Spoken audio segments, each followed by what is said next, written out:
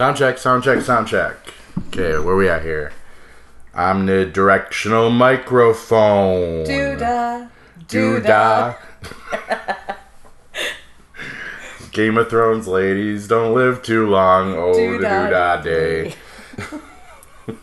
Oh, good. Finishing some nicotine here, so we'll start in a second. And I need a drink. Yum, yum, yum, yum, yum. Sound effects, sound effects, sound effects. 2, 2, 3! You fight pretty good for a little girl. The many-faced god stole a few more from me. But I'm glad he left me you.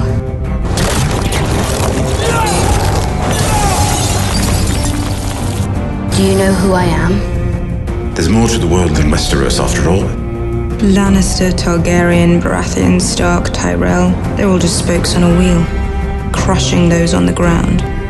If they're gonna live in the Seven Kingdoms, safe behind our wall, they ought to fight for the damn place. It's not their fight. I'm not going to stop the wheel. I'm going to break the wheel.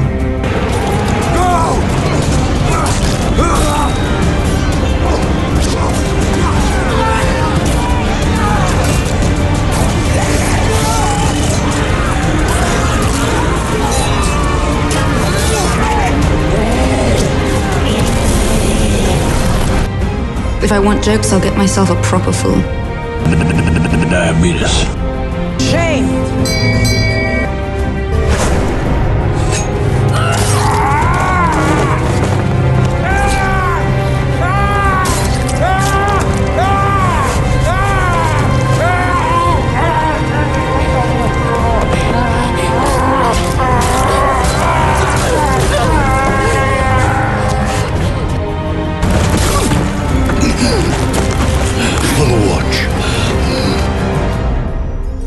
Got in a car with 2 old freaks, went garage sailing. I've been locked in this apartment for 4 freaking days. Call the police. Don't ignore that. Okay, this is Scott McGregor of No Counsels for Old Men, of course, and we're in the middle of doing our new Game of Thrones podcast, but we have something new. Usually it was 4 of us male freaks sitting around, or 4 or 5. Podcast of 5 Kings was the last thing. 1, 2, 3, 4. Got it. 5 male freaks sitting around talking about season 4 of Game of Thrones. And we actually have gone out and done like a man on the street, woman on the street type of interview here with a complete stranger that we don't know at all. Serotonin, who's surprisingly has the same name as someone who did a garage sale gloat. And she's going to give us the female perspective on Game of Thrones and what she thought of season 5. And so we'll do that right now. And Sarah, appreciate you coming on the show. And welcome to Two True Freaks. Just to start out, why don't you tell the audience a little something about yourself and how you came to be a Game of Thrones fan, at least. Picked up the books, found it on HBO, got lost ever since. Cool. Haven't missed an episode. Most of us freaks are I admit, I'm a reader. I'm sorry. Yeah, it happens, and there are groups for that, I think. Got to be a 12-step program somewhere. Yeah, I'm not yet a reader of the books. And at this point, I'll probably wait till it all plays out on TV first and then pick up the novel. I saw Dance of Dragons the other day at a garage you were with us. No, you weren't with us. You're someone completely different. I can edit that out. Fuck you all. You don't know. And I saw a paperback for Dance with Dragons, and I should have just grabbed it. But I mean, what good is it going to do me to have that book without any of the others? You need all the other ones. Yeah, and it would just go in my pile of unread books at this point. So, moving on though. Wow, what a season! For you ladies, maybe some of the eye candy isn't with us anymore. They've certainly knocked off enough beautiful women on this show. I lament the death of Jon Snow. And no one really believes he's dead. That's the weird thing. I mean, do you think that's how they're going to play it? I don't know. They the interview that I read, they said, "Okay, you're dead." And which is what he would have to say. That's the party line. But yeah, I don't know. That's kind of like the Star Trek 2, where it's not Khan, it's not Khan. There's always potential of Melisandre figuring out how to reanimate like Yeah, and I'm sure you're not going to hear it live and in person, but the rest of us freaks, I'm sure, are going to be doing just hours and hours of mundane and boring speculation on how that's going to go down. Thank God I have to be back to work at the Seamstresses Guild before that. At the Seamstresses Guild? Okay, well, what's it? Discworld is all the better for your presence. Good on you for fighting the good fight in the Seamstresses Guild. Anywho, getting back to Westeros and neighboring countries, though. It's had a lot of developments with Daenerys and, obviously Sansa Stark kind of going through a rough spell. Got married off to Ramsay, charming personality Snow. Oh, shiver. And, well, Ramsay Bolton now, he's been legitimized. He's not officially a bastard anymore, but he's still a bastard. And a torturous and evil one.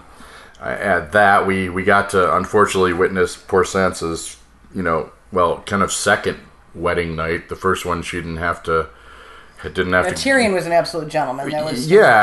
She probably. I'll wait until you're ready. Well, what if I'm never ready? Well, then my watch has just begun. Right, awesome. Right, that should have melted the panties right there. It really, absolutely melted. And Sansa should have been like, "This is the fucking guy to hang with." But Westeros. I found myself screaming at the TV, going, "Stay married to him!" But such is the world of George Martin, and then everybody dies. But as expected, kind of. I mean, there was a big dust up over this with women's groups, and just any woman or man that doesn't like seeing bad things happen to women. It was an uncomfortable scene to watch. They could have done it a lot worse, though. They could have been worse, but it was rather uncomfortable to watch. Oh, sure, because he invited Theon in to watch. I dealt with who can't even get the boner he'd want to have. I dealt better with the burning Joffrey's and Joffrey's wake than I dealt with Sansa's wedding night. They're that's kind of a tie for first at this point, I think. That's really hard to say in this show, as far as uncomfortable scenes. But I mean, hats off to the producers anyway for doing it as tastefully. If making you watch the guy who's been castrated, who used to carry a torch for Sansa, watch make him watch you fuck her, is tasteful, then, for Westeros, that's about as close to tasteful as you get. Because they didn't show it happening to her. It was sound and it was Reek's. It was all through Theon's point of view, and I never thought I would feel sorry for Theon Greyjoy, but they did it with Cersei later on too. But a lot of crazy stuff. We had the Dorne stuff and the Sand Snakes, who everyone was, I don't know the books, but everyone was like, Sand Snakes are coming, and now I'm reading like Sand Snakes did shit except be an excuse to keep the HBO boob quota, basically. Pretty much. And so I said I have no opinion on that because I don't know what they should have been as opposed to what they are on screen. I mean, we got a whole new season coming up that I think they're probably going to be a lot happening in Dorne due to the kiss of death given to poor Myrcella from Illyria Sand there. Who was one of the only innocents in this whole scenario. Yeah. Just a young girl in love, and boom, now she's gone. Yeah, I mean, you could even if she hadn't gotten the kiss of death, which telegraphed that like hugely. It was like you didn't know that she had just poisoned her ass. You ain't been paying attention. But yeah, of course, it had to come. Evil George Martin and the TV writers had to come in kind of a poignant scene of where Jaime finally gets to admit that he's a father to one of his the happiest moment of his life, princess children, followed by which he should have known. Rock bottom. He should know by now that every time that guy opens, starts to have a good day, someone chops something off him or he takes away a loved one. Basically, just from a female perspective, just a little bit about what do you think? I mean, there's a lot of people coming out and saying Game of Thrones is too evil to women, and no one would dispute that horrible things to women happen a lot in this show. But I mean, horrible things happen to the men too. Yeah, bits get chopped off. People get every time someone tries to point that out, now they get accused of being one of the men's rights advocate fucking freaks out there that apparently don't ever want to get laid again because I don't know. my only real problem is that they've got gobs and gobs of gorgeous women that nobody can possibly compete with to look at, and they're killing off all the men that are worth seeing. Yeah. I mean, valid point. Valid point. Wow, Stark, bam, now he's gone. All right, so we've got Jon Snow. But I dead. gotta disagree. This was a bad season for the men, to be sure. But I mean, she might have been, I don't know, she's probably younger than me. But I mean, Catelyn Stark, beautiful looking woman. They just about chopped her poor head off. There've been plenty of female deaths. Roz was like the best looking, Hollywood prostitute I've ever seen in my life. Gave her to Jeffrey like fucking lambs to the slaughter. But yeah, I mean, you guys lost Jon Snow, eye candy. I mean, you lost. Robb Stark a while back, and I mean, even Stannis Baratheon. Drogo. That might be your kind of guy. No, not Stannis. Yeah, but some people might go for the broody, graying, I'll murder my own daughter for God stick with, type. Joran, but if it's not you, that's cool. Then you're a better person in my eyes. But Joran has potential, but he's going to turn to snow. He's going to turn to stone. Poor Jorah's going to be leaving us and probably infecting half of Meereen when he does. And I don't know. But you said you're a Dinklage fan too, though. Huh? Absolutely. You'd. And the longer his hair gets, the better he is. And chicks dig scars, so almost losing his nose in that fight. But I have to say, I gave the biggest squeal of joy when Meryn Trent bought it. So, yes. Oh, yes. Score one for the female side. Oh, my God. Yeah. I think I'd have taken a little bit longer and tortured him a little bit more. But Arya did an adequate job of it. Yeah. Well done, Arya. She didn't come to play, that's for sure. That wasn't just sticking needle in someone's neck. That was turned up to 11 a bit. That was uncomfortable for me. She dialed it to 10 and she ripped off the knob. Yes, she did. And, that was actually an uncomfortable scene to watch. Even though they've been building, Arya's been like a killer in her heart from day one. How could she not? She saw her dad's head chopped off, and that's pretty much when she started her list. Leave a scar. Yeah, that's when she pretty much started her list. And she got to see a couple of them knocked off, and others have been, the privilege has been taken away from her from other people. But she fully committed to her list in this particular case. And it was shocking because, I mean, even as I said, even though they built her up to eventually become this killer, you're looking at, like, the actress is older, but I mean, in the show, she's like 16. You're looking at basically a little girl that's just this mindless killing machine at this point, and torturing machine, apparently, Well done. Oh, fuck. If anyone deserved it. I mean, they really... And some of the women's groups are bitching about that, too. And I'm a fucking sexist for using the word bitch anywhere in a sentence. Just the harshness of what Meryn Trant was attempting to do to... the scene where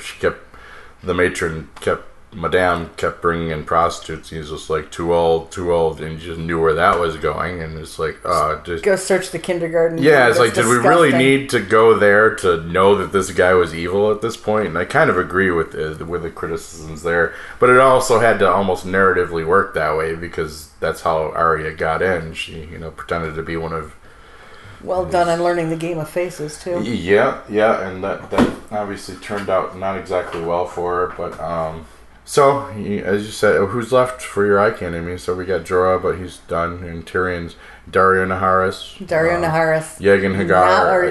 Yeah, Yegan Hagar. Not bad to look at. No, when he's wearing his own body, when he morphed to somebody else, the waif girl creepy. There, that was really strange. Some of us out there still have Cersei, I guess, even though she used a body double, but I would not, you couldn't pay me $1 million crowns or whatever they use in Westeros to tap that. 3 days of walking naked through that crowd to film that scene. And that was effective in that, like, Cersei is one of the, and it's pretty pretty tight contest, but she's one of the most vile, evil people in And you Westeros. felt sorry for her. By the time her feet were bleeding and she was covered with fecal matter. Crazy. And then at the end, we finally got to see Zombie Mountain pick her up. Yeah, he's looking a little blue these days. Yeah, that one's going to be interesting. I don't want to see that helmet come off. That's the stuff of nightmares. But you know we will. Yeah, that's going to be the stuff of nightmares. We would expect nothing less from those evil bastard geniuses at HBO. Anything else you'd like to say, Sarah? I've almost chewed through my duct tape and can make my escape now. So. Well, we decided not to let you near any sharp objects because retribution can be a female dog sometimes. But thank you for coming on the show. Thank you. Keep on listening to Two True Freaks, and we expect to hear more of you, hopefully. Thank you. Adios. Bye-bye. It was how much you loved him loving your leg. I like dogs, not in that way. No. It's not a matter of liking dogs. You were enjoying that licking sensation. I would have let him lick my leg too. I like big butts and jealous. Nice one, Bill. So hi, welcome to Two True Freaks presents. Well, we don't really have a title for it yet, but we will by the time you hear this. It's basically the second Game of Thrones podcast that I've produced for the Two True Freaks. I being Scott McGregor. And what was that sound? Did we lose somebody? Has Bill puked? No. Okay. Nope. I just got a message on my phone. Oh, gotcha. I'm going to silent. Yeah, you're ruining the narrative integrity. Yes. Integrity. What integrity? I've already blown the integrity of this show way out of the water. But blew what? No, maybe that was someone else. I'm Scott McGregor, Scott 2.0. Say my name, say my name, say my name. Goddamn right. And with me is Chris Honeywell. Hello. Mr. Christopher Tyler, the hair metal hero. What's that? Mr. Paul Spataro. Hodor. And hopefully Bill Robinson is still with us, who needs a doctor and is not feeling much like a doctor tonight. And we'll probably have sound effects to follow to corroborate that. Physician, heal thyself. Unless there's a maester around the corner in his garage, he's screwed. Tonight I will be playing the part of Tywin Lannister's stomach. I recommend the Legion. Before or after he hit the loo and then Tyrion hit him? I don't know. Either or. Yes. Either or, some fluids came out of Tywin Lannister last season. And apparently he did not shit gold. He did not shit gold, and there was no Meister around the but I have vomited gold. Save him. You have, yes. I'm sure you've vomited a variety of colors. Oh man, Goldschlager does count. No, it came back up as glitter. Well, you were in the sea service for a long time. That might have been the drag show you were at. I don't know if it was the Goldschlager. Anywho. So we're going to be talking about Game of Thrones Season 5, which just wrapped up a few weeks ago, probably by the time I get this sucker cut up.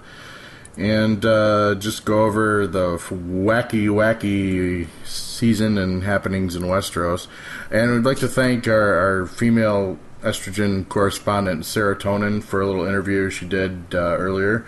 And just gave us the female perspective on Game of Thrones and the lamentations of the women about which male characters aren't around anymore, and cheers for murdering 16-year-old characters like Arya. So thank you, Serotonin, and we're going to continue and give our testosterone-laden opinions of the season. So, gentlemen, yeah. Whatever.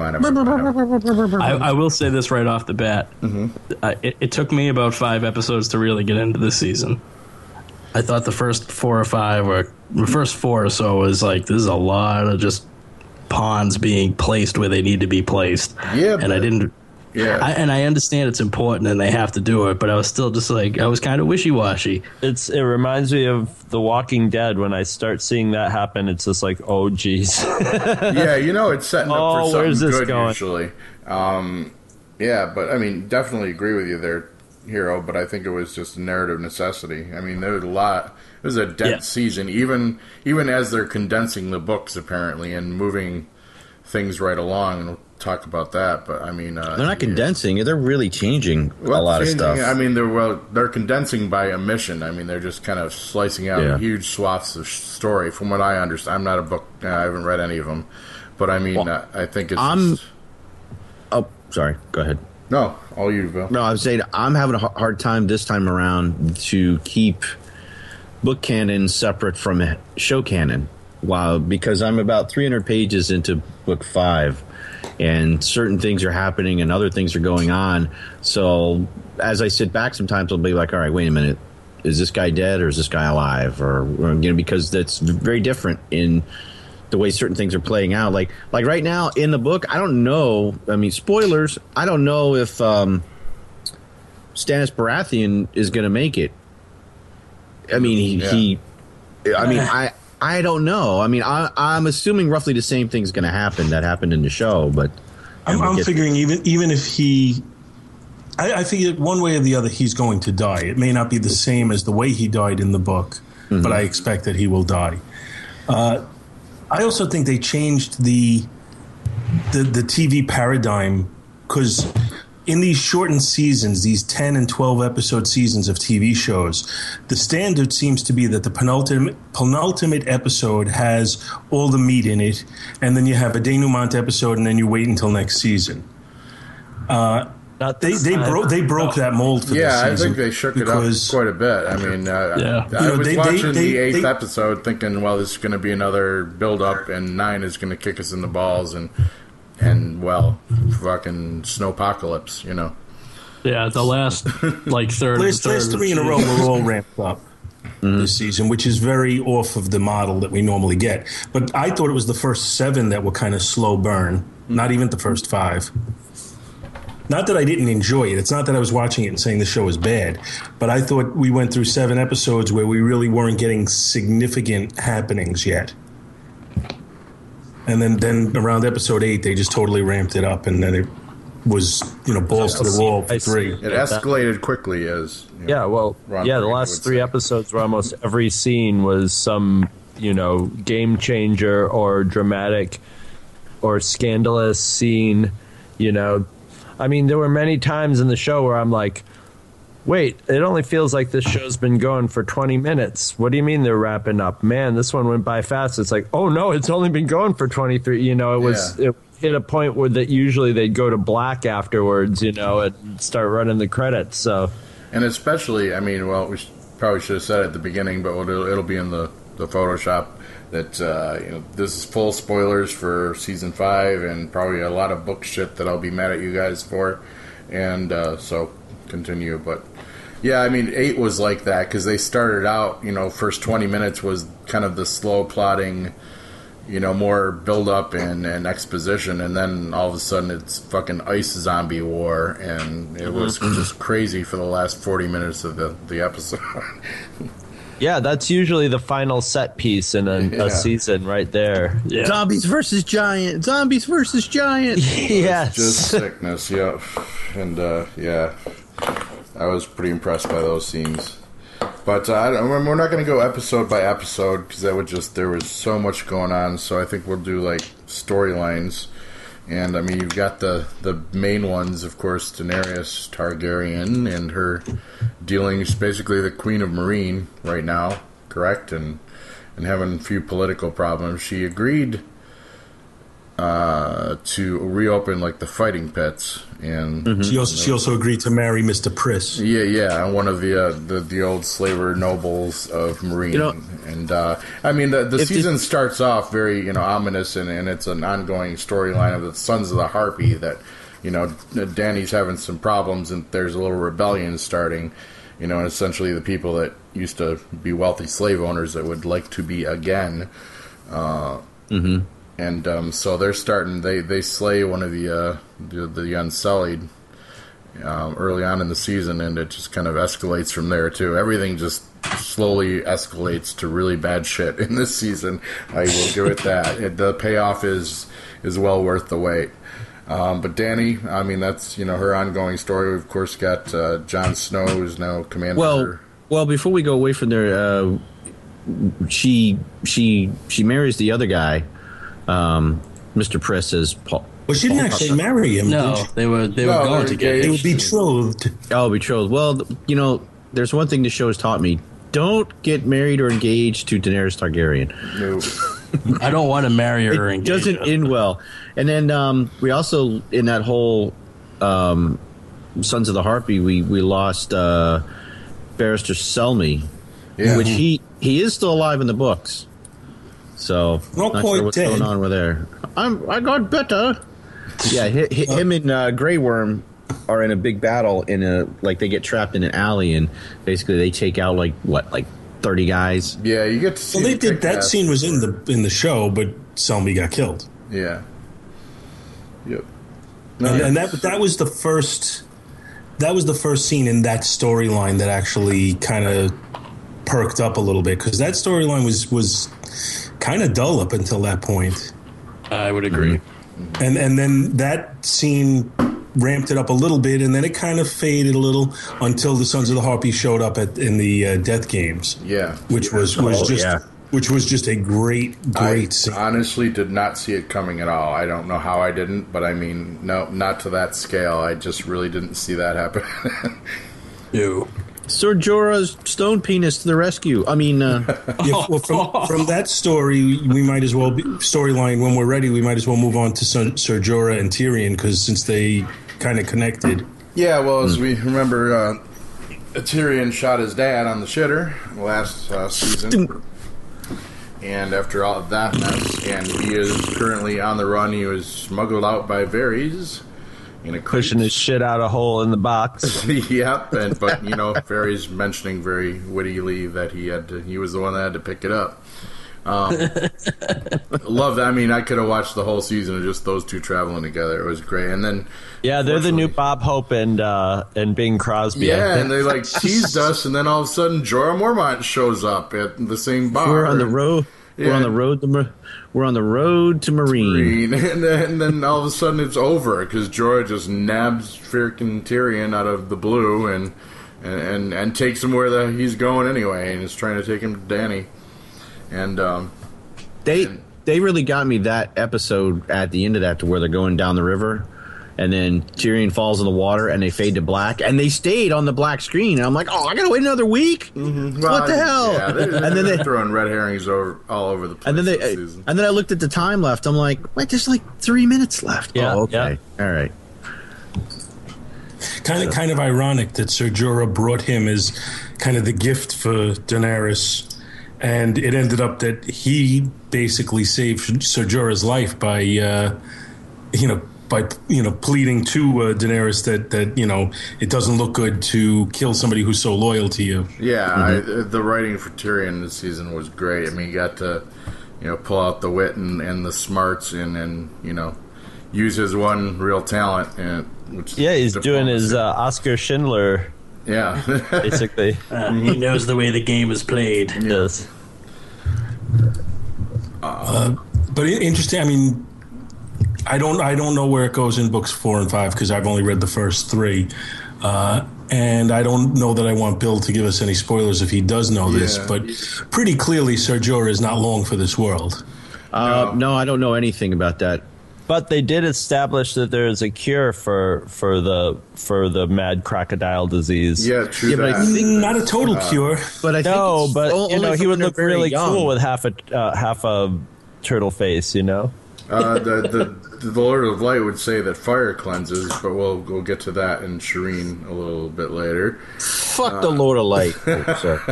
Whoa. Yeah. The good thing that this season did was it kept. We got a lot of the supernatural aspects of Westeros, even while a lot of the scenes were, the political going on. But we got shit tons of the weird stuff in Westeros and Essos this season. Right up to the Faceless Men and Arya and all that. And so I think it's doing a great job of blurring the line of who's the real evil camp in this world, or is it just two evil gods battling it out and humanity is fucked because of it, because the Lord of Light, i.e. the good side, is looking pretty ruthless itself, and the ice zombies are looking like they might not be such bad guys comparatively.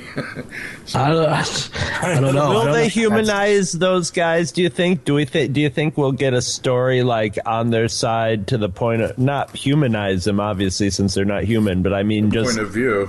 Give them a point of view to where you have some sympathy for them, where they're not just total like soulless creatures or whatever. They seem to have personality. I don't know. I think at the end of the day, they're the evil that's there for evil's sake. Yeah, but that's what it seems like with a lot of things in Game of Thrones, and then you end up being best buddies with them. So I'm wondering, But I mean, my point, if the writing has shown us one thing as well, he doesn't necessarily redeem the bad characters. No. He does find a way to make us feel sorry for them. Yes, feel sympathy and empathy for them as humans. He did it with Theon. He did it with the Kingslayer. He did it now with Cersei.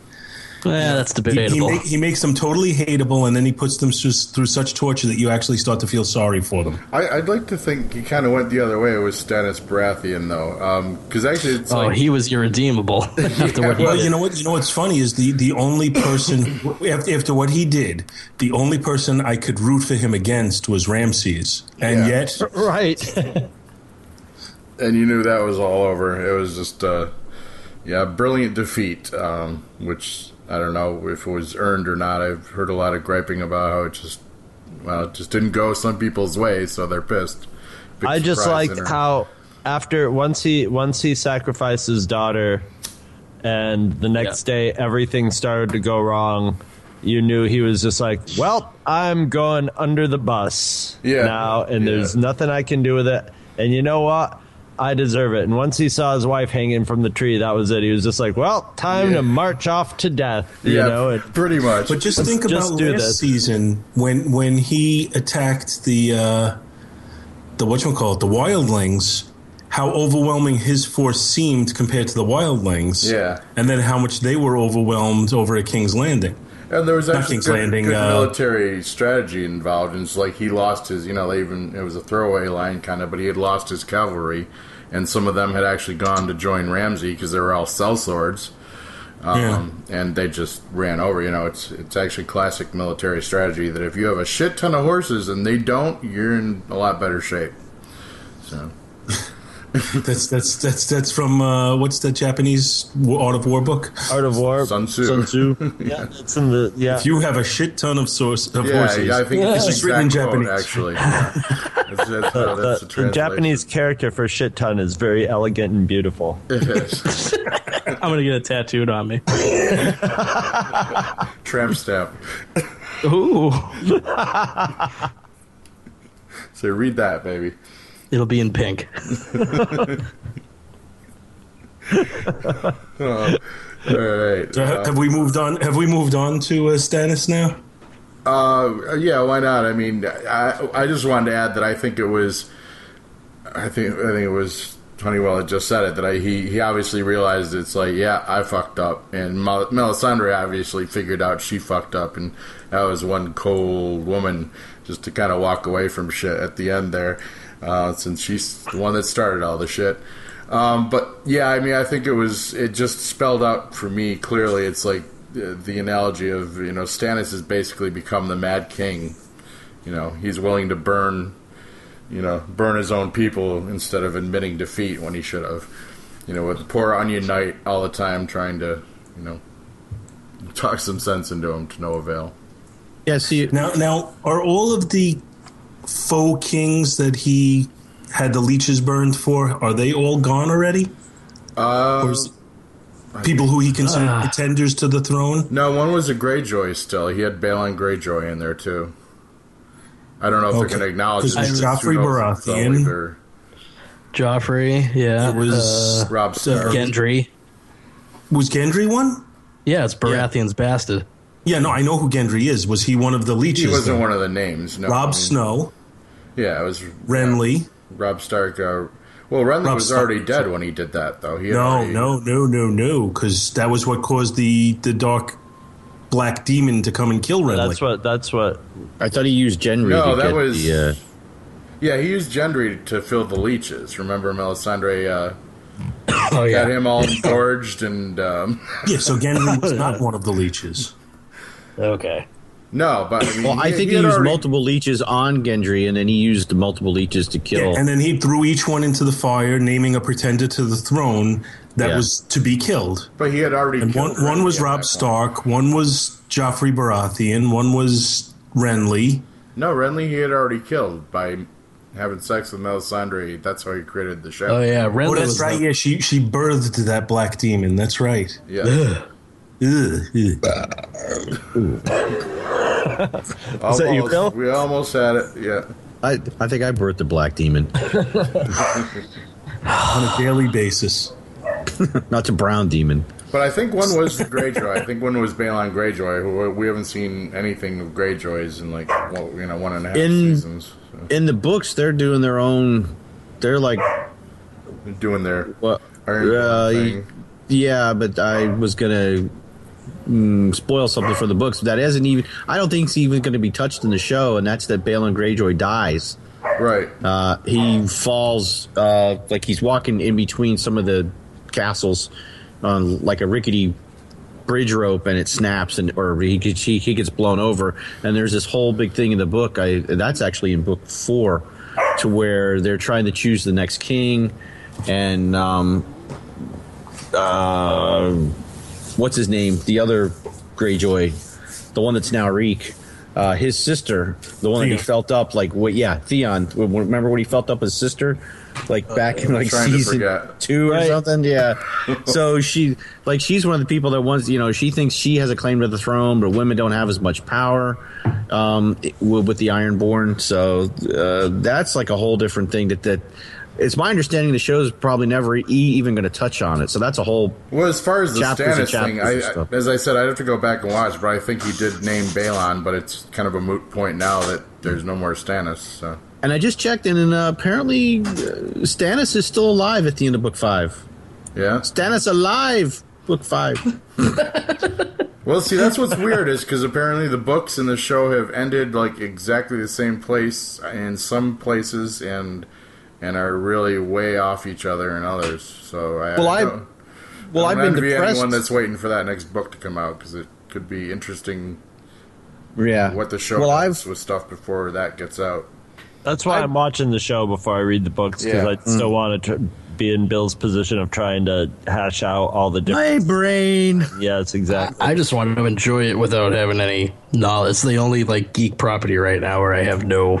Right. Well, see, now they're running about the same, except the show is jumped ahead because before I had the book was ahead, but I think the way he wrote the last 2 books, he did a bunch of characters in book 4 and then didn't touch the other characters at all. And now you're reading the story of the other characters of what took place during what happened in book 4. And then 3/4 of the way through book 5, they all meet back up again. And then the story progresses. So each forks meet and then continue. So yeah, I think if I watch the whole TV series and then let it sort of fade in my mind a little till I only have an idea of the general shape of it, and then read the books, I think that will help me keep the books, get through the books and know what's going on enough. I'll tell you right now, and I think I said before, don't even read the first book because there's very little differences. There's minor differences. But by the time I read that first book, that first season will be so far in my mind that it'll be fine. Yeah. But see, the only bad thing that I find with it is that now, and I might have mentioned this before, is that when I read the book, because I watched the show first and then started the books, I have a set vision when I read of the characters and the way they talk, all their mannerisms, the way that everything looks in the world, instead of reading it first and come up with my own picture in my head of what Westeros and Essos should look like. And it's very, very different in the books because the characters are significantly younger. Yes, than they are on the show. Like Jon Snow is 14 years old, I think. Oh, wow. Yeah, and Arya, I think, is 11 or 12 when the book starts. Something, if that, maybe even 10. Well, Rickon and Bran, I think, are 3 and 5. Who gave this creepy author 39 years old is a ripe old age in West. I think Ned is supposed to be about 39 in book 1, obviously, and only book 1. He might have gotten a couple more weeks. That was still my biggest. Ned's dead, baby. Shit moment of the entire series. Because I just assumed he was going to be the star throughout. He's Sean Bean, he's going to die. That was before I realized the curse of Sean Bean. You just have to realize how expensive it is, too. Yeah. Although Sean Bean lived in Jupiter Ascending, although you thought he was dead. My son had sent me a cartoon of George R.R. Smith, and he's like at the table with all these action figures, and he's just slamming them together and killing them. That's it. I mean, that's what I've completely decided that this whole endeavor of his is about. It's basically George R.R. Martin versus every high school bully that maybe ever picked on him. It's kind of a troll in a way, and the TV show's picked up on that, and I think the TV show definitely trolls for attention, but at the same time, it's really well written and really well acted. Like it's trash. It's soap opera stuff, but it's elevated because it's written so well. And man, all the actors are, for the most part, some are better than others, but the key players are really great. And then they pull out the character actors from.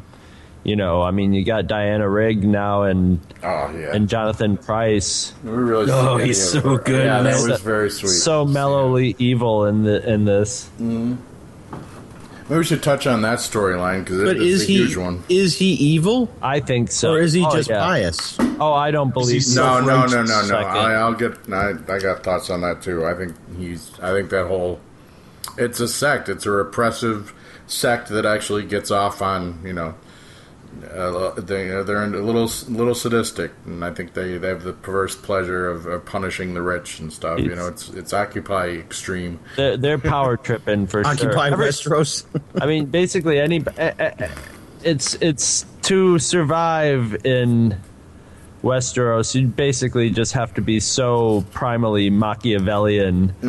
That even to play the Game of Thrones, even as a religion, they're a religion that is actually seeking power. There's no way he's not aware of his. I mean, the way he manipulates. I mean, it's definitely a play on the Inquisition. The way that you elicit a confession and use it for political gain, and then Cersei uses her confession to jab back at the same time.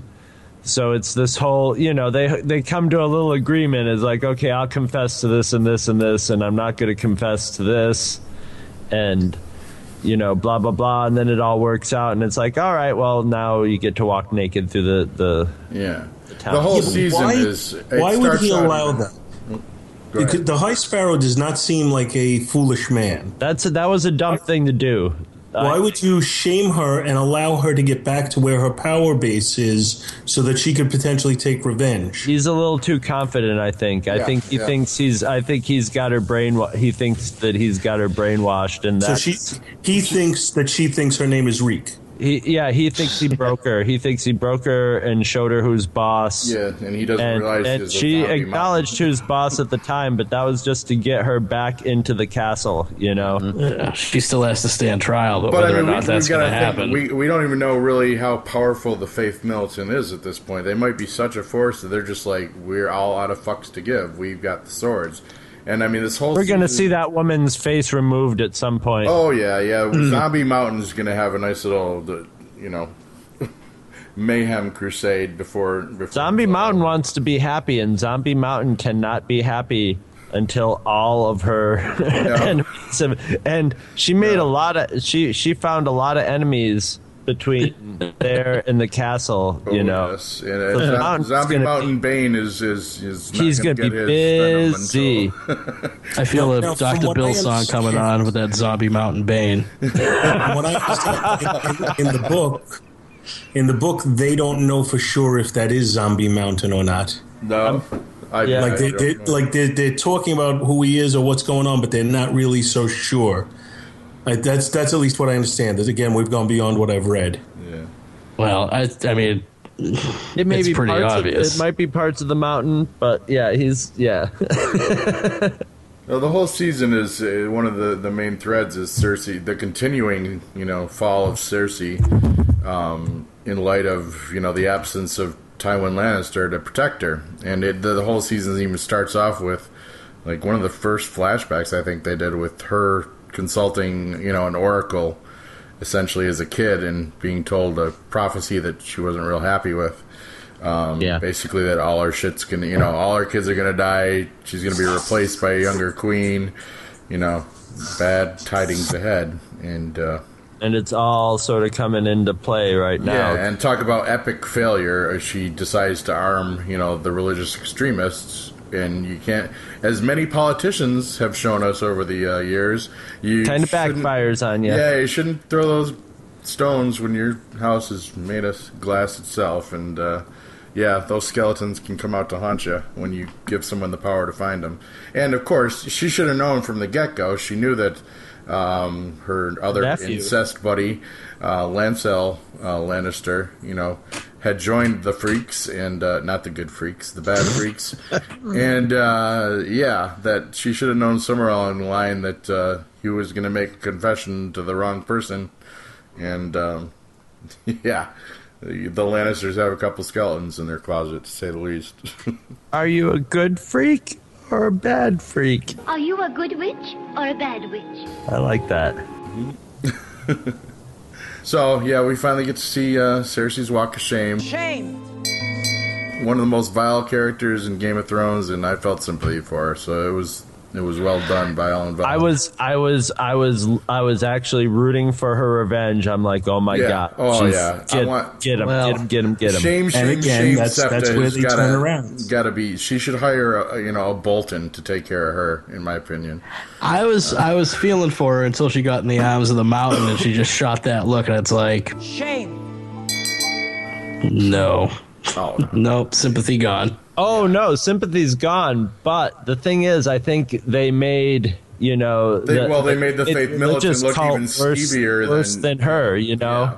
So now anything that she does anything that happens bad to the religious cult, I'm all rooting for. No matter who sends it that way. Shame. I want to see them get theirs, and that's also the wonderful thing about this show is you have sympathy for everybody, but at the same time, sometimes you forget you want to see them get theirs, but when they get theirs, you go, oh yeah, well yeah, they kind of had that coming, if not worse. Yeah. And as I understand it, that Walk of Shame scene, by the way, was a body double with her face pretty well CGI'd onto it. Yeah, I've heard some people bitching about it, and I didn't really catch it. I thought it was a pretty good job. I mean, are they? I thought it was a pretty good job. I've watched, what are you going to complain about? Well, I know. I mean, I've as far as researching the CGI look, I've watched it like 8 times now. Right. Just to make sure. Just for technical purposes. You are a ruthless CGI researcher. Indeed. And I'm diligent. And I was okay with it. Maybe I just wasn't looking at the head and neck area. I don't know. It's just weird. It's just weird. Like the why it's like, well, I'm still going to appear on national television naked. Yeah. Nah, it's not intents and purposes, but it's not me. Or, whatever, man. They need to get over their hang-ups. Yeah. But at the same time, if you found that scene erotic...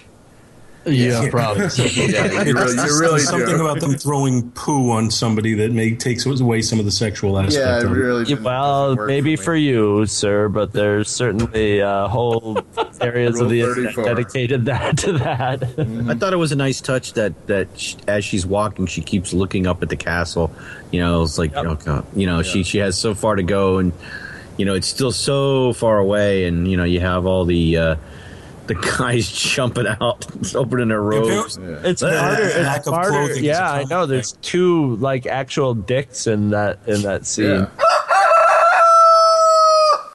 No, those are CGI. Those are CGI. Yeah. CGI dog.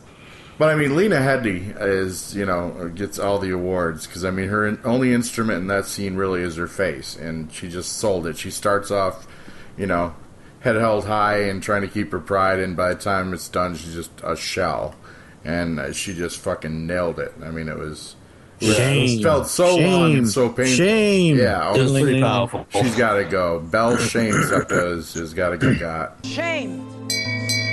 Come back, Shame. Come back. He can't. He's dead. So there ended the story of Cersei for season 5. So should we talk about Jaime? Jaime, it's just weird. I mean, the Jaime and Bronn show was great. That was some good entertainment there. It had a lot of good witty moments, as always, with Bronn and anybody.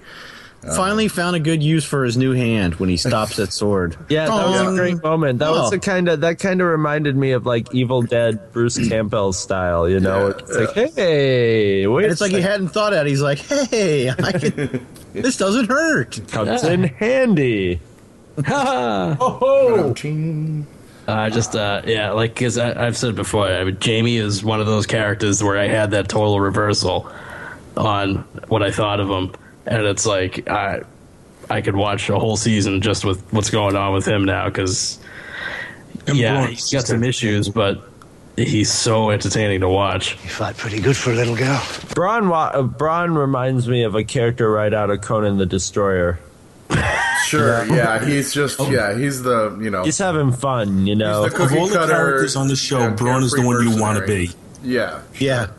Yeah, he's got the poison girls like climbing up his tip. Apparently, bad pussy. Apparently, he needs bad pussy. That line. I love the look he gave her afterwards. He just gave her this look of like a nod of just like, you are correct, ma'am. Yeah. Assessment. You're my kind of crazy. Let's hook up sometime. What's going to happen now, though, is Bashir going to do anything, or is he going to just sit in his little wheelchair and not care? I love seeing him again, and me too. Everyone's bitching about Dorne. They didn't do anything with Dorne, but there's got to be a lot of Dorne coming up next season because we're basically the Red Keep's going to go to war with Dorne. You would think after they deliver dead Myrcella. And or maybe they won't. Maybe the ship's going to turn right back around and Jaime will be a hostage. I don't know what the hell's going to happen in that situation. Or maybe Bronn lifted some of the antidote or something because he knows about it. Could be. We don't know definitively that she's dead yet, right. Although it appears so. That's the prophecy too, though. Mm-hmm. Book-wise, the way it left off, I don't know if there's anything beyond this, but there was an attack, and I think she got cut by a sword on her face, but she's still alive. So I don't really know what her final disposition is in the book right now either. So she has the family facial scar like Tyrion. Yeah. Although Tyrion in the book, he has no nose either. Yeah. And isn't he also missing part of his ear? Possibly. I think he lost his nose and a big chunk of his ear. Yeah, at the Blackwater. Yeah, but that's extra from a storytelling point of view, they definitely kind of finished it off with Myrcella. She expressed her acceptance of Jaime and her mother being together and how she was happy. Yeah. And it was so sad. She pretty much finished her arc. Yeah, of course. Well, that doomed her. There was happiness for a moment, and the only innocent person. One of the very few innocent people on the show had to go. It's the law. If you think this has a happy ending, you haven't been paying attention. Yeah, they got rid of a bunch of innocent people in the last 2 episodes. They make Tommen more inept in the book than he even is here because basically he's younger and he just plays with his cats. Who's this? Tommen. Oh. Yeah. Sir Pounce? Yes, Sir Pounce. It's his name, one of the cats. Yeah, so he's got a little bit more meat in the show, and I get, because he actually had sex with Margaery. Who's also still, at the end of the season, still in a dungeon with Loras, apparently. So so I guess she lasted longer than Cersei's crusade. She's lasted longer than Cersei. Well, who knows what? I mean, the disposition, they were just kind of on trial. I don't think they had.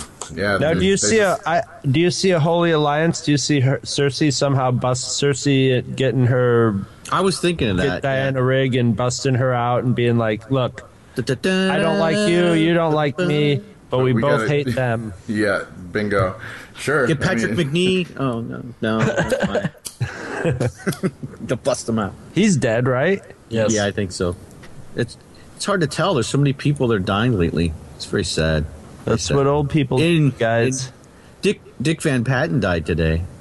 Yeah, I thought he was already dead also. Right, that's what I'm saying. A lot of these guys are, I mean, I don't mean to be cold-hearted, but they're in their 80s, you know, so it's just like... No, Dick was in like his 70s, and you know... No, 86. 86? Was it like complications of diabetes? 86 is a perfect year to die, right? 86 is not enough. Bill, what did he die of? I think it was diabetes complications. Okay, well, you don't want to get Dick Van Patten, so... Well, Rick Dukeman died of diabetes, and he was like 62. When you're 86, and yet you Wilford just Brimley die goes of being on. 86. And Wilford Brimley, he won't grow old and he won't ever die. I mean, I think after a certain point, like after 80, can't we just like died of old age, folks? James Horner is more sad because it's like a plane crash, you know, that sort of thing. It's not like he got old and died. It's just that's how the wheel of time. Do you think the soundtrack to Titanic was playing when it crashed? What's that? God. See, I don't want to be cold-hearted or. Luckily, by the time anything this gets produced, those won't be too soon jokes. But but as of the recording, they are. How many of these plane crashes do we have to hear about before these rich people say, you know what, I'll just take a regular commercial airline? I'll bet you a lot of them are going like, if I go out, I'm going out and I'll go out in my plane. That's okay. If I'm going to die, let it happen while there's still some of me left. You think anybody dies of diabetes in Westeros? Diabetes. I don't know if they lives that long. I don't know about diabetes, but Bashir has the gout. That's his problem. That's why he's in a wheelchair. How much sugar can you get out? Sugar is probably, you know, a treat for the rich. It's probably only like rich people who would get diabetes. They'd only live. No, because you can, like carbs, you can build up sugars from other foods, fruits. Yeah, they're getting it through bread. Yeah. I mean, if all you have to eat is bread, you're probably susceptible. Said the team of medical experts on the show today. Yes, we're all into the actual medical issues in Westeros. We've all had these medical issues. I think metal poisoning is probably the biggest cause of death in Westeros. Yeah, poisoning, actually. Lead poisoning, or steel poisoning. Bronze poisoning. Yeah. You don't see anybody walking around with VD in Westeros. Oh, I think if you hung out long enough at Baelish's... Well, it's gone now. Baelish's Bar and Grill. Ooh. Where you can have reek sausage. That establishment has been closed, apparently, by the Faith militants. Oh, yeah. But I think we didn't really see couldn't the Mad King have had, you know, some sort of VD that ate his brain away or something, you know? Probably all the inbreeding anyway. That too. Yeah, that doesn't help, really. But, where were we? We haven't seen much of Littlefinger. I mean, he kind of orchestrated the whole Ramsay Snow Sansa marriage thing, and just kind of disappeared off into the ether, and which is what Littlefinger's best at. He's best at setting up disasters and getting out of their way, kind of. I don't even want to go into the differences between book and show on that, because that's really it makes my head hurt. Now, in the preseason, teasers, they said something about, Sansa stops being a pawn in the Game of Thrones and learns how to play herself. How did she do that? By getting raped? Yeah, I didn't really see that happening yet. I didn't really see her end the season in a position of power at all. She does in the book. She's much better much better portrayed in the book in that aspect, and she's not even married to Ramsay Snow in the book. She's that's where I said it makes my head hurt, because Littlefinger's going to marry her off to somebody else in order to solidify his hold on the Eyrie, because after what's her name gets pushed out the moon door, after he pushes her out, then he has to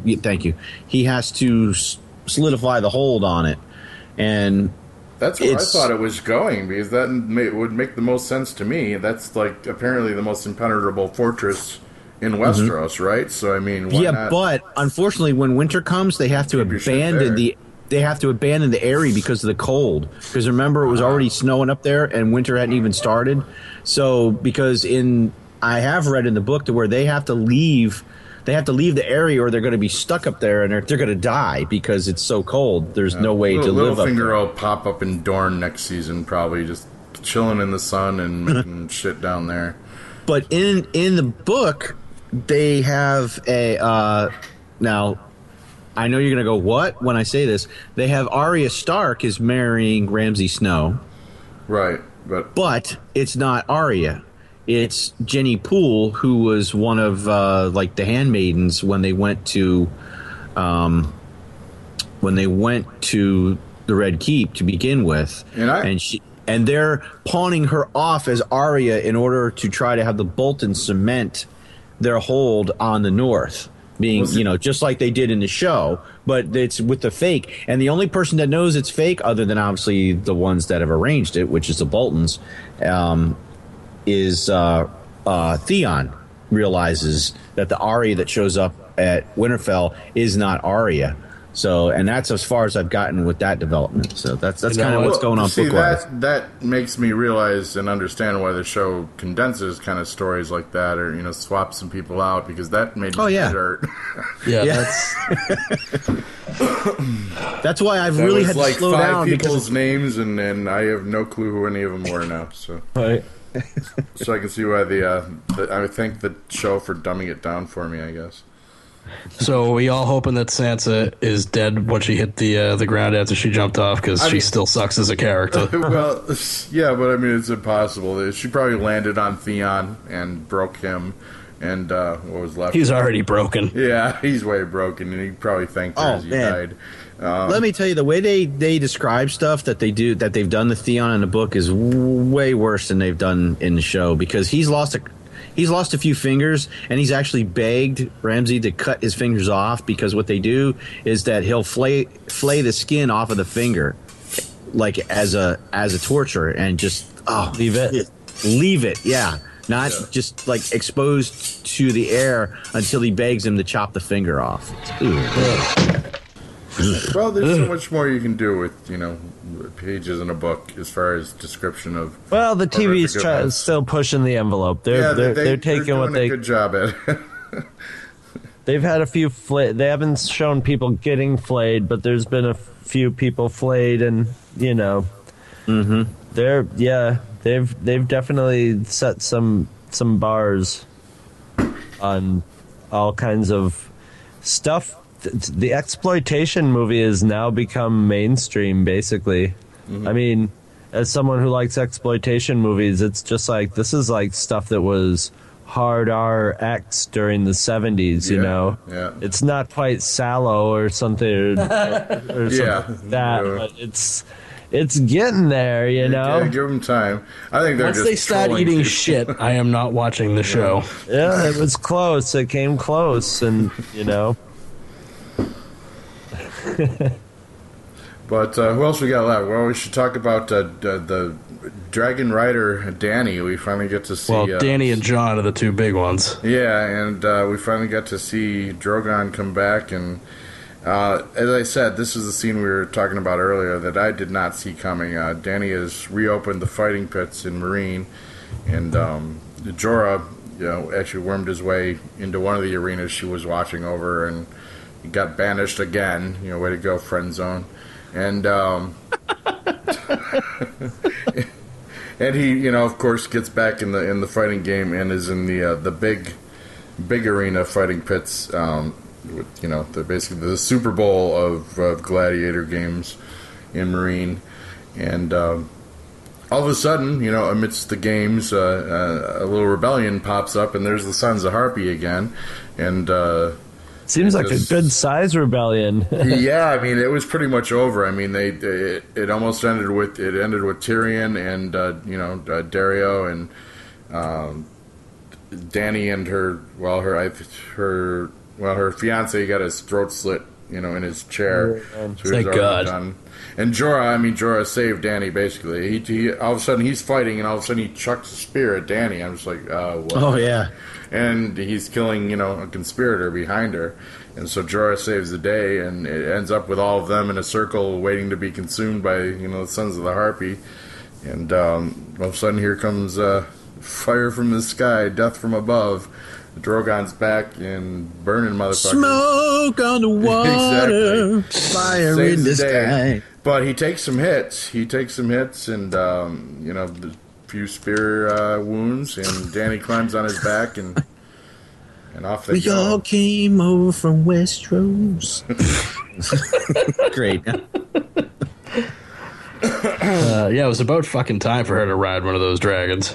Yeah, and then the last episode, she ends up landing, I guess, probably near her old stomping grounds when she was with Khal Drogo, and not necessarily, because there's multiple clans of Dothraki, right? Right, but I mean, long story short, there's a whole shit ton of Dothraki coming at her at the end of the I think they're joining her army immediately. I think she's going to win them over in a second. I don't know about that. They blame her for Khal Well, Drogo. no, because Khal Drogo, but they would have all split up and started their own, tribes and everything. So, I don't know. I don't know if that's going to be a... You're a glass half full, glass half full kind of guy, Bill. That stuff just doesn't happen in Westeros and Essos. It can happen. It could happen. Either that or they're all going to rape her. Keep the faith. Bill. No. Episode 1 of the next season. Yeah. Next. Jesus. You got horses in line. Right. Well, we laugh. We're joking about that horribly, but that could happen. Yeah, and it's really raising the ire of some groups out there. They're taking it. Really, I think they're going to get ready to like do something to her, and Drogo will come back in, and then they'll bow before her, and Khaleesi, blah blah blah blah blah. That's my prediction. Well, she dropped a ring, so that's setting up somebody's tracker is going to find. That means that over miles and miles of area, I know they're going to find that ring. Well, there will be a big circle around it where where all the grass is except for like a 10-foot diameter. So that might be where they might check out that center of the. So there'll be a lot of horse shit. That too, yes. So that's where we left Dany at the end of the season, and I guess we're on to the late but probably not Jon Snow, who came back from his field trip with the wildlings and negotiating that shit. And it wasn't a trip to the fucking aquarium, dude. No, it was a trip to winter hell, because as he's trying to rally some of the wildlings to the cause, and he got some of them. All of a sudden, here comes this weird-looking avalanche, and next thing you know, it's like World War Z, the movie, and ice zombies climbing over shit and eating people, and real fun. I mean, just an amazing, amazing scene. Tens of thousands of them, the biggest army in the world. Of carnage. That's pretty awesome. It was a little like Army of Darkness meets The Walking Dead. Yeah, and we get to see the Night's King again. Yeah, The Walking Dead meets Westeros.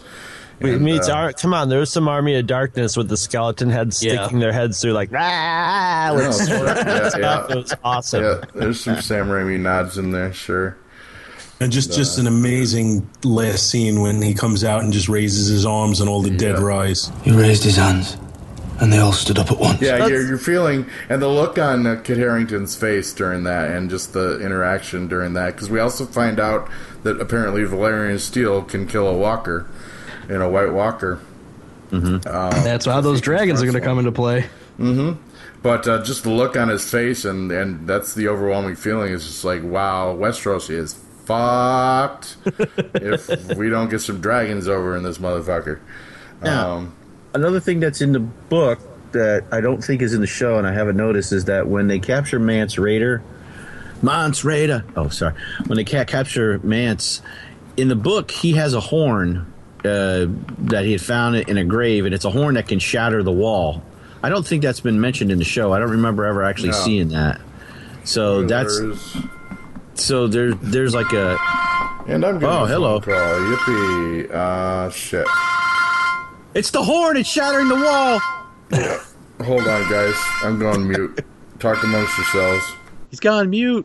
You see, I don't understand the whole logic of the people who oppose Jon Snow for his strategy of taking in the wildlings, because it's just pure pragmatism. Well, it's fundamentalism on their part. That's the only thing that they know, so that's what they're going to keep doing. The Black Brothers, they've been fighting them for, Black Brothers? Yeah, but at the same time, you know, if you're gonna fight an enemy that takes on the people that it kills, you might want to try to mitigate that, mitigate the size of the army.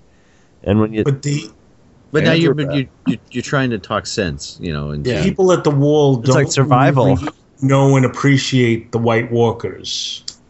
Most of them haven't seen that, so they're not aware of that enemy. So all they know is Jon Snow is bringing in the people they've been battling for so long. Like Ollie, as despicable as what he did to Jon Snow is, it's understandable. He's, the wildlings killed his family and made him watch. Yeah.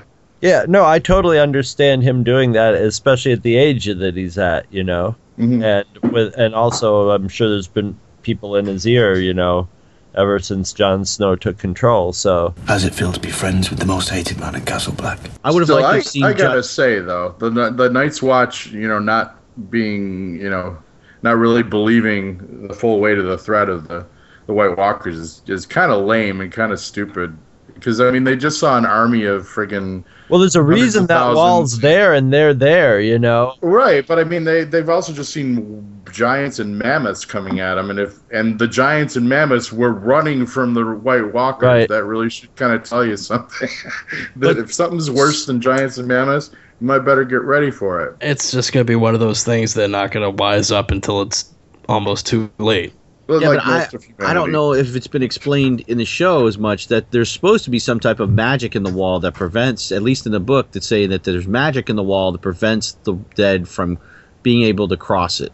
Right. And that was the whole thing of finding the horn, that they would shatter the wall. See, they haven't really gone there at all. So, all we know as far as show watchers is that these fuckers could just keep rolling south. Well, that's that's really all that's been said. That's generally what is just assumed by, and I guess you shouldn't assume anything with this show, but that's sort of assumed when they introduce them, that look, if they can't get across the wall, then it's just why worry about them at all? On the other side, everyone's happy. It's all about the the soap opera of all the rulers in south of the wall.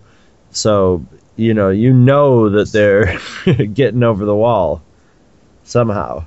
Or maybe this artifact got lost over the years, and because why even if the wall stops them, why even bother manning the wall? Just man. Isn't there some place where it stops at water or something that they can just row around? Yeah, but did you notice that they didn't follow them in the water? And I wonder if they can't go like cats. Yeah. Yeah. So I was wondering that too. Why they didn't pursue them when they got in the boats, and then I think I think it was a fucking dick measuring contest. I think he was just hey, take a look at this. All right, see you later. Go tell your friends. Yeah, exactly. He's and there's something that they noticed something about Jon Snow, or at least we're led to believe that. And if he really stays dead, then it was just a big old red herring. But so the little kid's name was Ollie, right? Yeah. Yep. Fuck Ollie. So I wanted to see Jon Snow go, Ollie, like Stan Laurel, Oliver Hardy. Yeah, I know what you're saying, man. I know what you're saying. Yeah, man, that was a lot of blood. I thought you were going to go for the Kukla and Fran. Jon Snow did not benefit by following the Godfather advice of keep your friends close and your enemies closer. No, not at all. That didn't work so well for him. Well, and the maester that died at the beginning of the season was trying to tell him something. He was telling him to kill the boy. He meant Ollie. Yeah, that guy, that maester, he was 39 years old. We thought it was a metaphor for growing up. No, it's you better kill that fucking boy, man. Well, book-wise, the maester leaves. Sam goes to become a maester, and he takes Gilly with him, and he takes Master Aemon as well. Gilly stays here, then she'll die. And the baby that she named after me will die. And Master Aemon gets sick on the boat trip because Sam's going to go forge his chain, etc., etc., his maester chain, and it's on the boat on the way that he has sex with Gilly. He doesn't get beaten up defending him in the book like he did here. You know at the Citadel they'll make you swear off women too. Oh, they'll bloody try. So yeah, Master Aemon didn't die there. He died later on shipboard. But yay, Sam, hero of fat nerds like me and Sam Gamgee-ish characters everywhere. Yep, Sam got the goods. And I love his last scene with Jon Snow, too, where he's just like, he kind of tells Jon he got laid, and he's just like, you had the shit beat out of you. How'd you even manage that? He's just like, very carefully. Just been beaten half to death. How did you? Very carefully. And he's like, well, at least the end of the world's working out for somebody. It was a great line. Great lines. I'm glad the end of the world's working out well for someone. Well, Jon's a real dick to Gilly, because in the book, Mance Rayder has a son. I don't remember. I think that was touched on in the show. And with Melisandre wanting to burn anybody that has king's blood in them, Jon makes Gilly take Mance's son and leaves her son in place of the quote-unquote... Yeah, he does a real dick move in the book. Well, they portrayed him as a harsh... I mean, he ended up killing one of his rivals early on in the season. Wasn't that this season? Oh, that was great. Yeah. Yeah, I mean, the real douchebaggy guy who used... Slint. I used to be King's Guard at King, I'm afraid. I'm always afraid, Chop. Oh, yeah. Yeah, it was gorgeous, and it was what he had to do. That was another Ned Starkish moment that the person who passes the sentence should swing the sword. It was a nice callback to that. And well, of course, he could have given the guy another chance, but as soon as the guy started talking about being weak and cowardly, it's just like, oh no, you've sort of forced my hand. I got off. Yeah, and point out of principle. Kind of ironically enough, he kind of learned that lesson from Alistair Thorne, who used to be who got deposed as commander, or got outvoted as commander. About the big swerve with at the beginning of the last episode previously on Game of Thrones, and they show his uncle Benjen. Yeah. I'm thinking, hey, maybe we're going to see Benjen. Hard with that. Mm-hmm. We found one that saw your uncle, and there's the big cross there, whatever, traitor.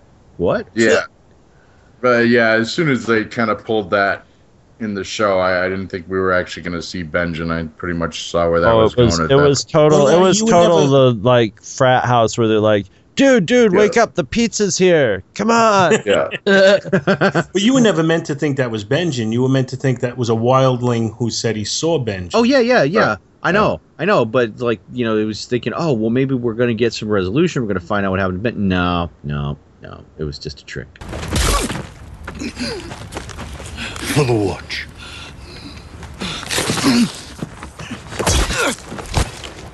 For the watch. For the watch. For the watch. For the watch.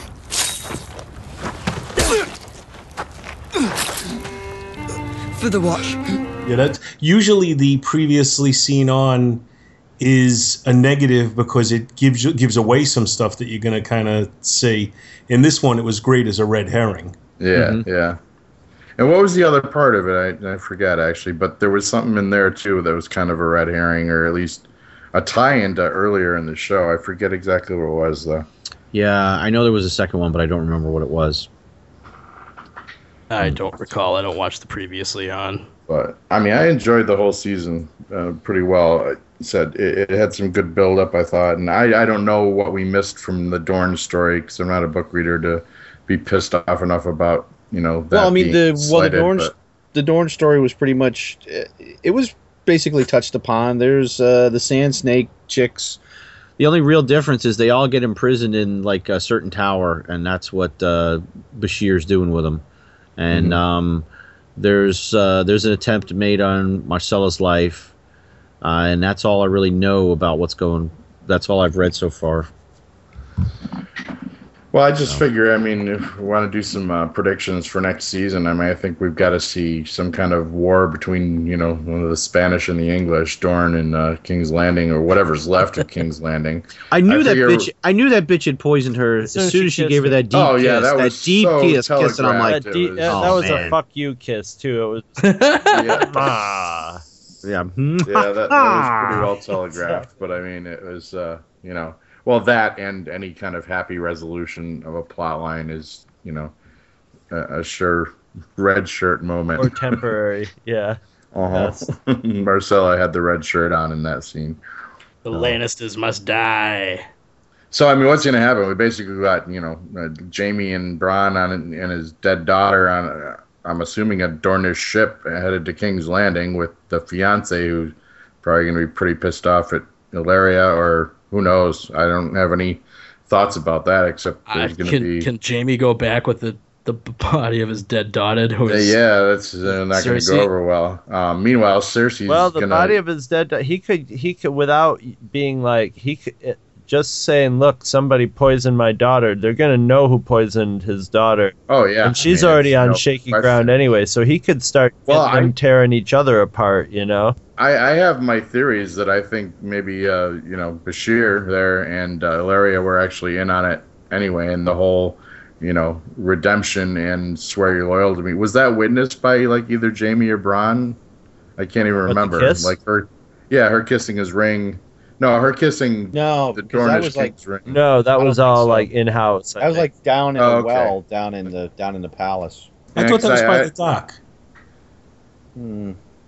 I don't. But maybe maybe they're plotting together. And maybe the kiss, but the whole kissing his ring and swearing loyalty. King of Dorne wanted Marcella dead too, or wants a reason to get back at the Lannisters too, and. He doesn't strike me as that, because otherwise he would have been talking it up all season, and he has been very even keeled. Yeah. I don't know, just my hopes for further bloodshed and mayhem. I'm just kind of shooting it out there. What else can happen though? Cersei, Tommen may be even dead, because the prophecy is all your children will die, and the last we heard about Tommen was he was locking himself away in the room and not eating. So.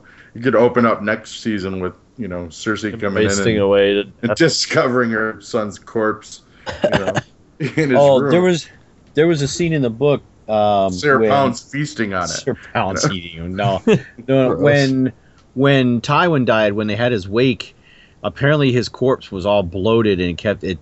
It stunk so bad that nobody would come in. There was no wake to come in and see it because it stunk up the whole chapel that it was in. Tyrion shot him mid shit. So kind of stayed in. They didn't really great, embalming. And he had a smile. The corpse had a smile on its face, and Cersei was all, how dare they do that to my? And it was because the way the skin was pulling back in the corpse, it was making him smile. So he was the victim of the joke. Yeah, right. Exactly. Yeah. Predictions? Pain. Oh, I knew you were going to say that. Well, Cersei's going to one way or another lay waste to the Faith Militant, I would expect.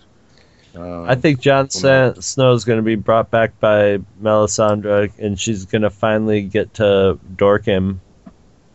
Yeah, because what's his name? Because that other guy they brought back.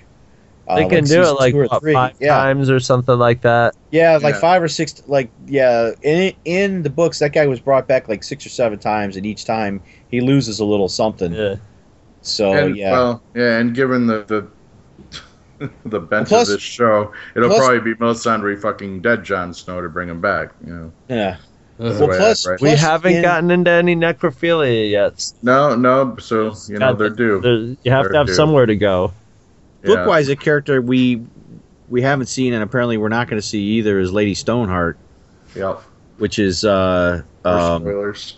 Yeah, which is Catelyn Stark come back from the dead, but only after she was thrown into the river and in a van down by the river, where she floated in the river for a couple days, and her corpse got all bloated and nasty, and then they brought her up, fished her out, and brought her back to life. So she's pretty fucked up. She can't even talk in the book. She writes stuff on notes and goes hey. Again, I'd just like to point out George R.R. Martin's psychological thoughts on this, that all the beautiful people that he kills off, he even brings them back as fat and bloated and ugly. So That's why I've already been dead once. That's why I looked. Oh, we did talk about Arya with. Oh yes, and sneaking in the House of Black and White. Sneaking in the whorehouse and Meryn Trent. Meryn Trent, right in the eyes. Meryn Trent. I don't know. Younger. It's like, yeah. Oh man. Younger. Yeah. You'll have a fresh one for me tomorrow. As I was talking with Sarah, I didn't see it was a narrative necessity, I guess, for them to go there. But I mean, they didn't really need to go there to make him evil enough to make us sympathize. I think George R.R. Martin goes, could it have happened then? Yeah, probably did. All right, so I'll just show it. It's just the base level. It's almost like he's like, I'm going to put all the stuff that they just never would have put in anything, not even like the Canterbury Tales or whatever. Yeah.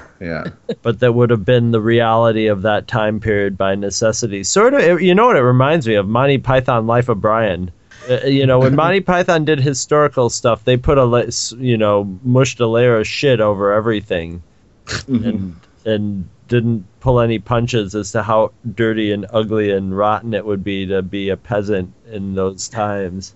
No, and that's what HBO is great at is doing shows that and it's it's dirty that allow that ugly to be royal too in those times too. You still got a shit in a hole in the floor.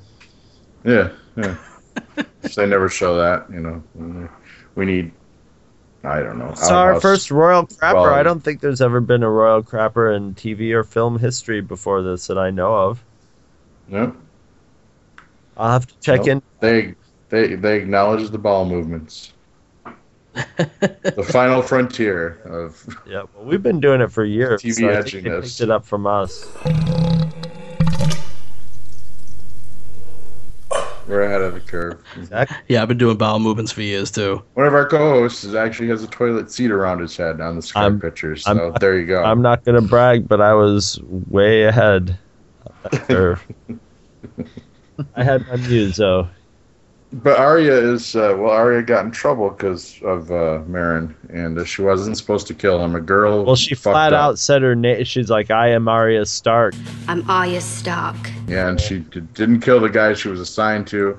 But then we find out a little more mystical shit about Jagan Hagar, and that he's who the fuck he really is. We have no idea at this point. Or who the fuck any of them are. They could all just be a faceless manifestation of their god, Which is, I hope they give us a little more insight onto the mystical shit that's going on in there, because it's one of the more interesting corners of it all is that we get to see the face, the room of faces with all these people they've killed and collected their faces to wear as masks when they go out to kill more people for the many-faced god. I want one of those. Why can't I have it? Come on, science. We've been talking about it as far back as fucking 1960s television, Mission Impossible, and before that, Oh, I wonder if they'll ever pull someone's face off and be like, I would have gotten away with it too if it wasn't. Is it for those meddling Starks? I thought that was a great scene, and I love that she was. It's like the kung fu part of the story, the grasshopper part of the story. So she gets, she stabbed the guy's eyes out, so maybe that's why she was blinded. And now she's The many-faced god stole a few more from me. I'm glad he left me you.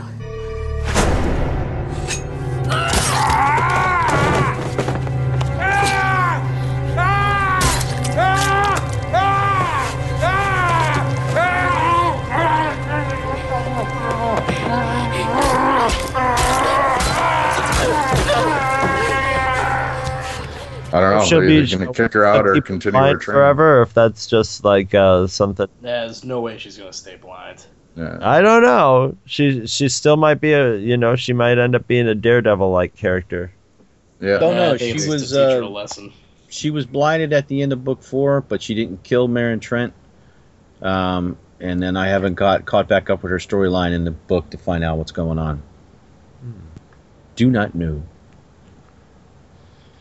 Anything we've missed? I mean, any more predictions or thoughts or I don't know. I don't really even want to go into the political shit of people bitching about the violence and because apparently they thought Games of Thrones was fucking all sunshine and don't know how they got 5 seasons into it and then started and all of a sudden started outraging. Yeah, it's kind of outrage of the day and whatever until I told one person on an internet board, I'm just like, you want to change things, get off the internet and find 10 million people to stop subscribing to HBO or become the top executive of a cable channel. These are your options. It reminds me of like how people are like, oh, people have a lot more, I'll eat this ugly cow, but like I would never eat a little gorgeous little puppy. It's the sort of thing like, yeah, there's been a lot of characters raped, but at the same time, maybe not any as sympathetic as Sansa. So it's like, okay, now there's outrage when Sansa gets raped as opposed to anybody else. And they ignore that scene was shot as tastefully as you could possibly do such a thing. As tastefully as you're going to get for... Having them play it on Theon's face worked out pretty damn well. It made sense in a narrative fashion because we need a Theon redemption in a way, so that's going to be the catalyst for it in a way. Well, I think it also takes away from the skill in which they presented, the rape of a sympathetic character and the horrible sacrifice of burning alive probably the most innocent character. Oh yeah, the whole show, Oh yeah, right after they'd had a warm, fuzzy moment with her and her dad. Yeah, like 2 episodes or the last episode before it, where he was just like, you are my daughter, I love you. See, the Onion. Go ahead, Chris. The Onion Knight sent her away before Melisandre could do that. He sent her and one of Robert's, not Gendry, but a different bastard. Sent them away before Melisandre could get her hands on them. Unfortunately, I hear from other characters in the book that the Onion Knight is dead and was beheaded. But I haven't gotten to where that he's still alive with what I'm reading, but it was through other characters. So it may not be true that he's dead yet, but it's possible. Well, the way they took both of those scenes. And they didn't show... I mean, usually it's ruthless. You see the most horrible things happen, whether it's a head getting crushed or whatever. They don't show you the little girl, getting consumed by flames. No. Well, they showed what? Because the flames were like over his shoulder, blurred, so you couldn't really see. They showed more than enough of that scene. And her screaming was more than enough. But that's what they did. They in cutting away from it, they did like showing Reek's face, and then you hear the screams, and then you see the reaction of her mother, and finally decides to be when she realizes that she's fucked up, that it's just and that it's just this is really happening, and you're realizing that as a viewer too, going, holy shit, they are going to burn the kid. They are burning the kid. And then you just hear the screams, and they don't... And it wasn't much of a surprise, because they've been kind of hinting at it, and, Melisandre will burn a motherfucker for no reason anyway. Right, but to me, that was sort of... Melisandre, I'll burn a bitch! That was towards more of something like, could that be a rift between him and Melisandre, that... And it appeared like it was going to be, because she first suggested it, but then... all of a sudden it's snowing and everyone's starving, and so she looked legitimately surprised that everything went bad. Yeah, like she didn't expect that, so she's not as all-seeing, infallible as she thinks. Well, I don't think she may have interpreted her visions incorrect. Her visions still could technically, I guess, come true, but just all she saw was Bolton banners burning, but it wasn't necessarily Stannis who got to burn them down. So. Well, one last character we didn't talk about who finally got to fulfill a promise, but in doing so didn't see the fucking candle in the window. Yeah. Brienne. Yep. Yeah, Brienne. I don't know that would have been right when you needed her too, but I don't know if she really would have been too much of a help at that point. No. Yeah. Well, I mean, I'd say there's a good chance she finds Sansa and Theon at the bottom of the wall there in the snow. I like her whole. Maybe they go from there. I like her whole Inigo Montoya.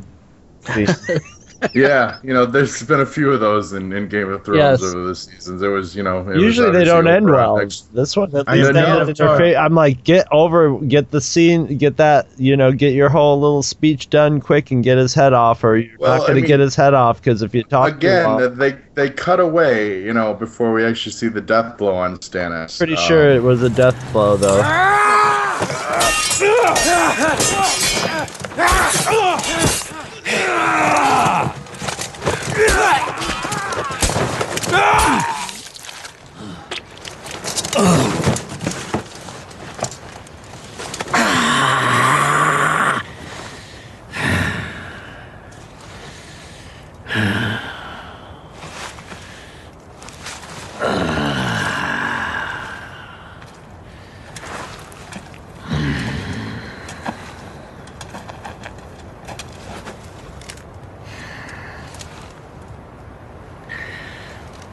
Bolton has women fighting for him.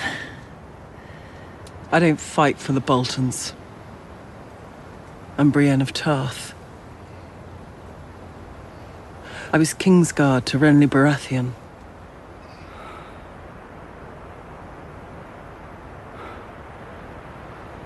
I was there when he was murdered by a shadow with your face. You murdered him? With blood magic?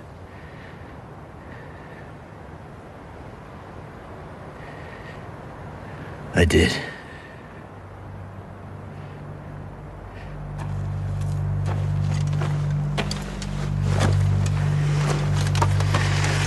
In the name of Renly of House Baratheon, first of his name, rightful king of the Andals and the First Men, lord of the Seven Kingdoms and protector of the realm, I, Brienne of Tarth, sentence you to die.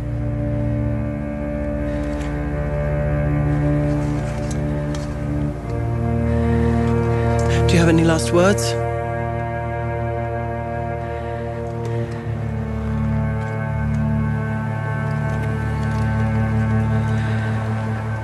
Go and do your duty.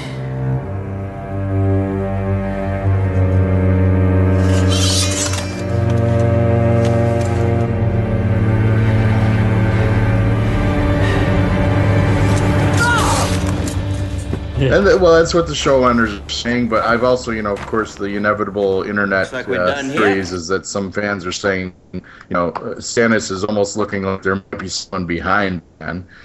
I'm sure this is wishful thinking, but, who knows? It's this fucking show, who knows? They've been actively trolling their own audience for a while now. That's true. And it works. Yeah, it does. That's what we're doing here. Junkies to the last, and I'm curious. I guess I could check it. See if they actually are losing viewers as time goes on. They keep. No, the last I saw was like a record viewers. Yeah, that's what I saw. So, all the outrage, basically like the usual few suspects on the internets, and they hate watch it. They actively admit that they hate watch it. So, you are a self-fulfilling Howard Stern prophecy, gets half folks. his audience, Who cares? They're listening, I just don't understand the point of watching something that you hate. No, I never got that. I've stuck out shows that have gone downhill. I do, and I owe the world a few media masochists now that you're... Yeah, I mean, I watched all 7 seasons of True Blood, so that gives you my tolerance level for horrible shit.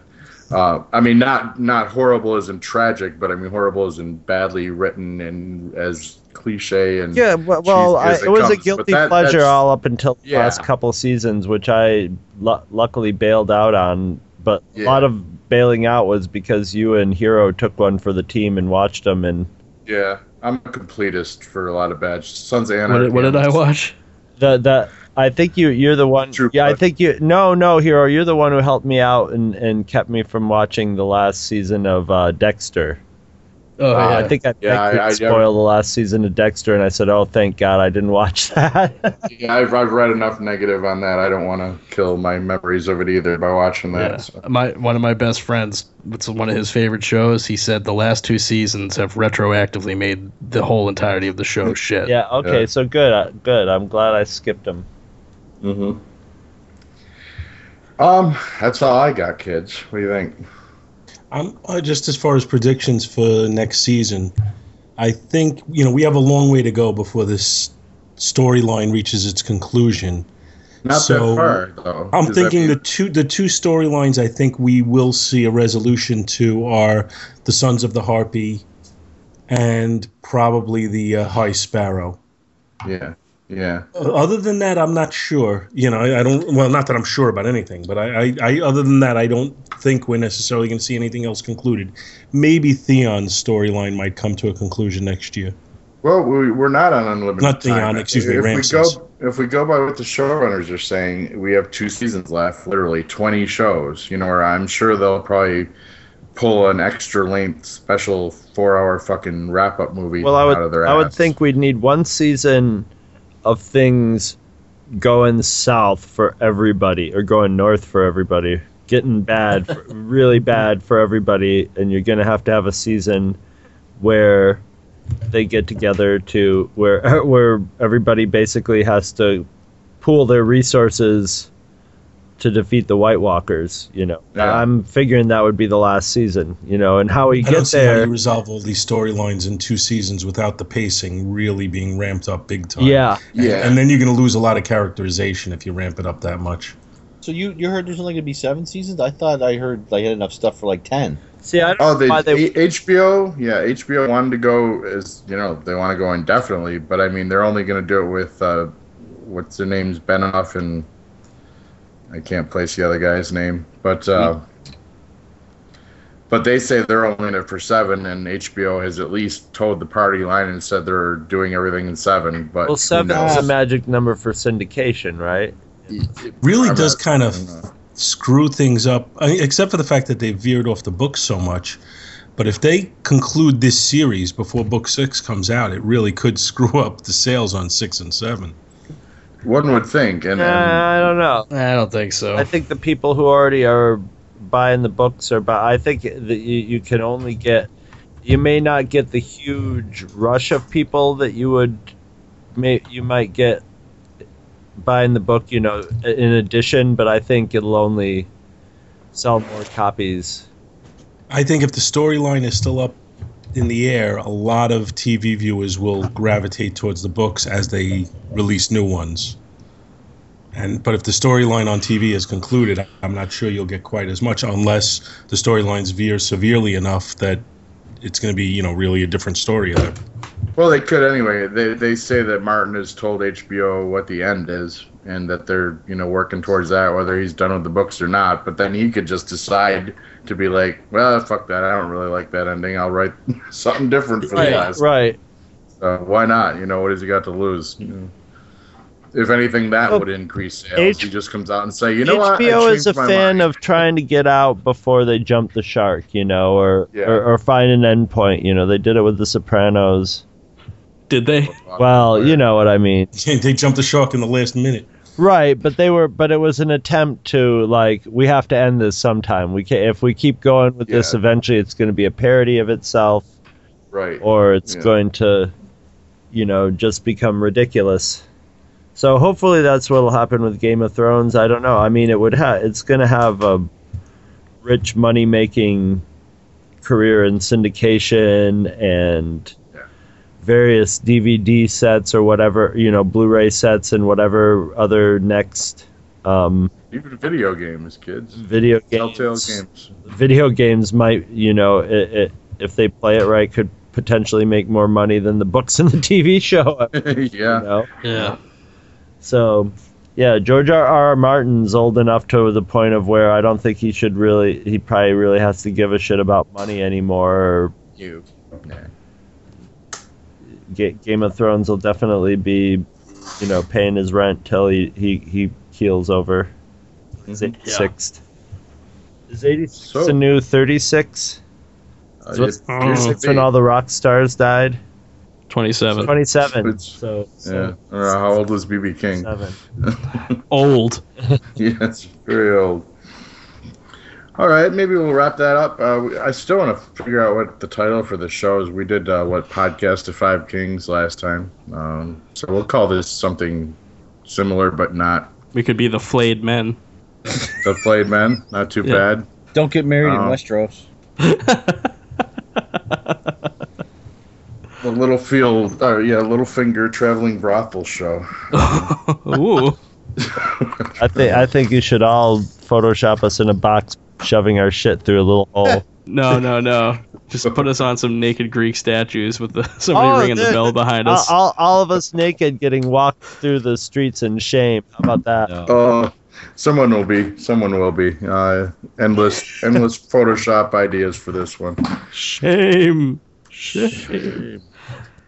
Ding. All right. Ding. I'm calling it, Ding. guys. All right. Yeah, Have a good night. Bye-bye, future freaks. See ya. Bye. We always want the wrong woman. I thought we were so happy together until you abandoned me. Jorah the Andal. Torgo Nudo. Why would we bring you? Pardon me? Have you ever tracked animals in the wilderness? Not precisely, but I have other skills that would be very useful. Can you fight? I have fought. I don't claim to be a great warrior. Are you good on a horse? Middling. So mainly you talk. I suppose there's no point asking how you found me. The birds sing in the west, the birds sing in the east, if one knows how to listen. Does he always talk so much? You're a Lannister. The Queen intends to remove your family from power. And I intend to help her do it. Are you a good witch or a bad witch? Of course, it's hopeless for the both of you. If only I knew someone with a vast network of spies. If only. She exiled you twice, I believe. I did miss you. Oh, I know.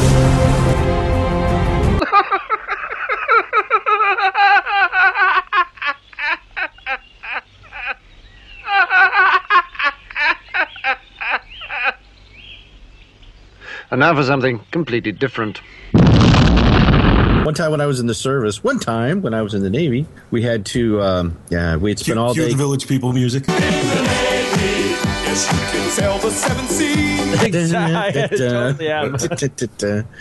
We had spent all day cleaning our barracks for a captain's inspection. Is that a euphemism? No. And I went down, and we were drinking steaks. Wow, man. Yeah. We were eating steaks, and we were drinking. Were there greasy onions and peppers on the steak, Bill? Oh, I don't remember because I was drinking. Somebody gave me a bottle of Wild Irish Rose whiskey or something. Ooh, Wild Irish Rose. I was gonna say that's singing alcohol. Yeah. So I was drinking that and drinking beer and everything, and then the last thing I remember, somehow I got back up to my rack, and I woke up in the middle of the night, but I had to puke, but I still had enough sense in my head that I'd spent all day. I had to get from my rack all the way down the hallway that was newly waxed to the bathroom. Did you slide? Yes, because I was running, but I was halfway there and I puked and I held it in my mouth. Oh, because I'm picturing him as Bond in On Her Majesty's Secret Service in his white tighties, tighties, holding a mouthful of puke, sliding. Hold the mouth.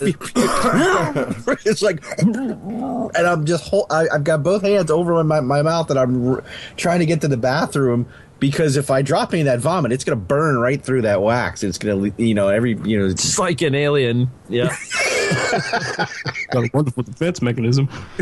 So I get to the bathroom and I just drop it all in. And one of the guys walks in just as I did that. And I'm sitting there and I'm like shoving the chunks of steak down into, like, because the sink had like a little grate on it, so I had to mash the pieces of steak vomit like through the puke whole in the toilet.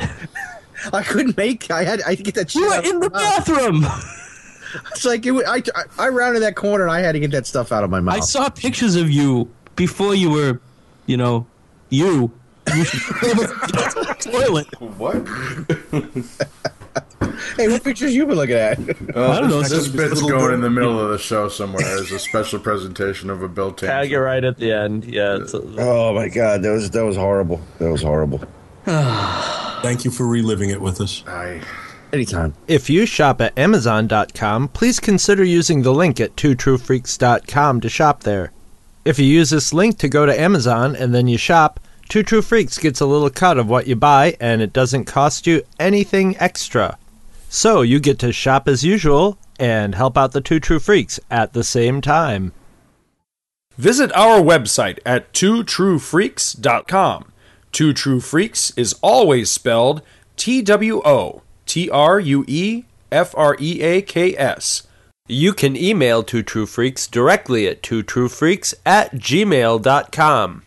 Two True Freaks and all of its excellent affiliates are available on iTunes, and you can choose to subscribe to either the entire network if you wish, or pick whichever individual shows you want to follow. We have so many shows to choose from, there's just bound to be one that appeals to your particular fandom. Just search Two True Freaks with an exclamation mark at the end, space, and the number 2. You can find Two True Freaks on Facebook. Just search for Two True Freaks. Dumbass. If you ever leave your house and you actually have friends, why don't you tell them about Two True Freaks? If you've enjoyed our show, please won't you take a moment to rate us on iTunes? That helps others find the show too. Thanks for listening. And join us every Monday for new episodes of Two True Freaks. We were finally invited aboard one of these spacecraft, which landed near Ann Arbor, Michigan on October the 24th of 1954. This is a drawing of the craft. As I was leaving the craft, the commander, Soltec, said, "Soon others of your people will be able to have an experience similar to this."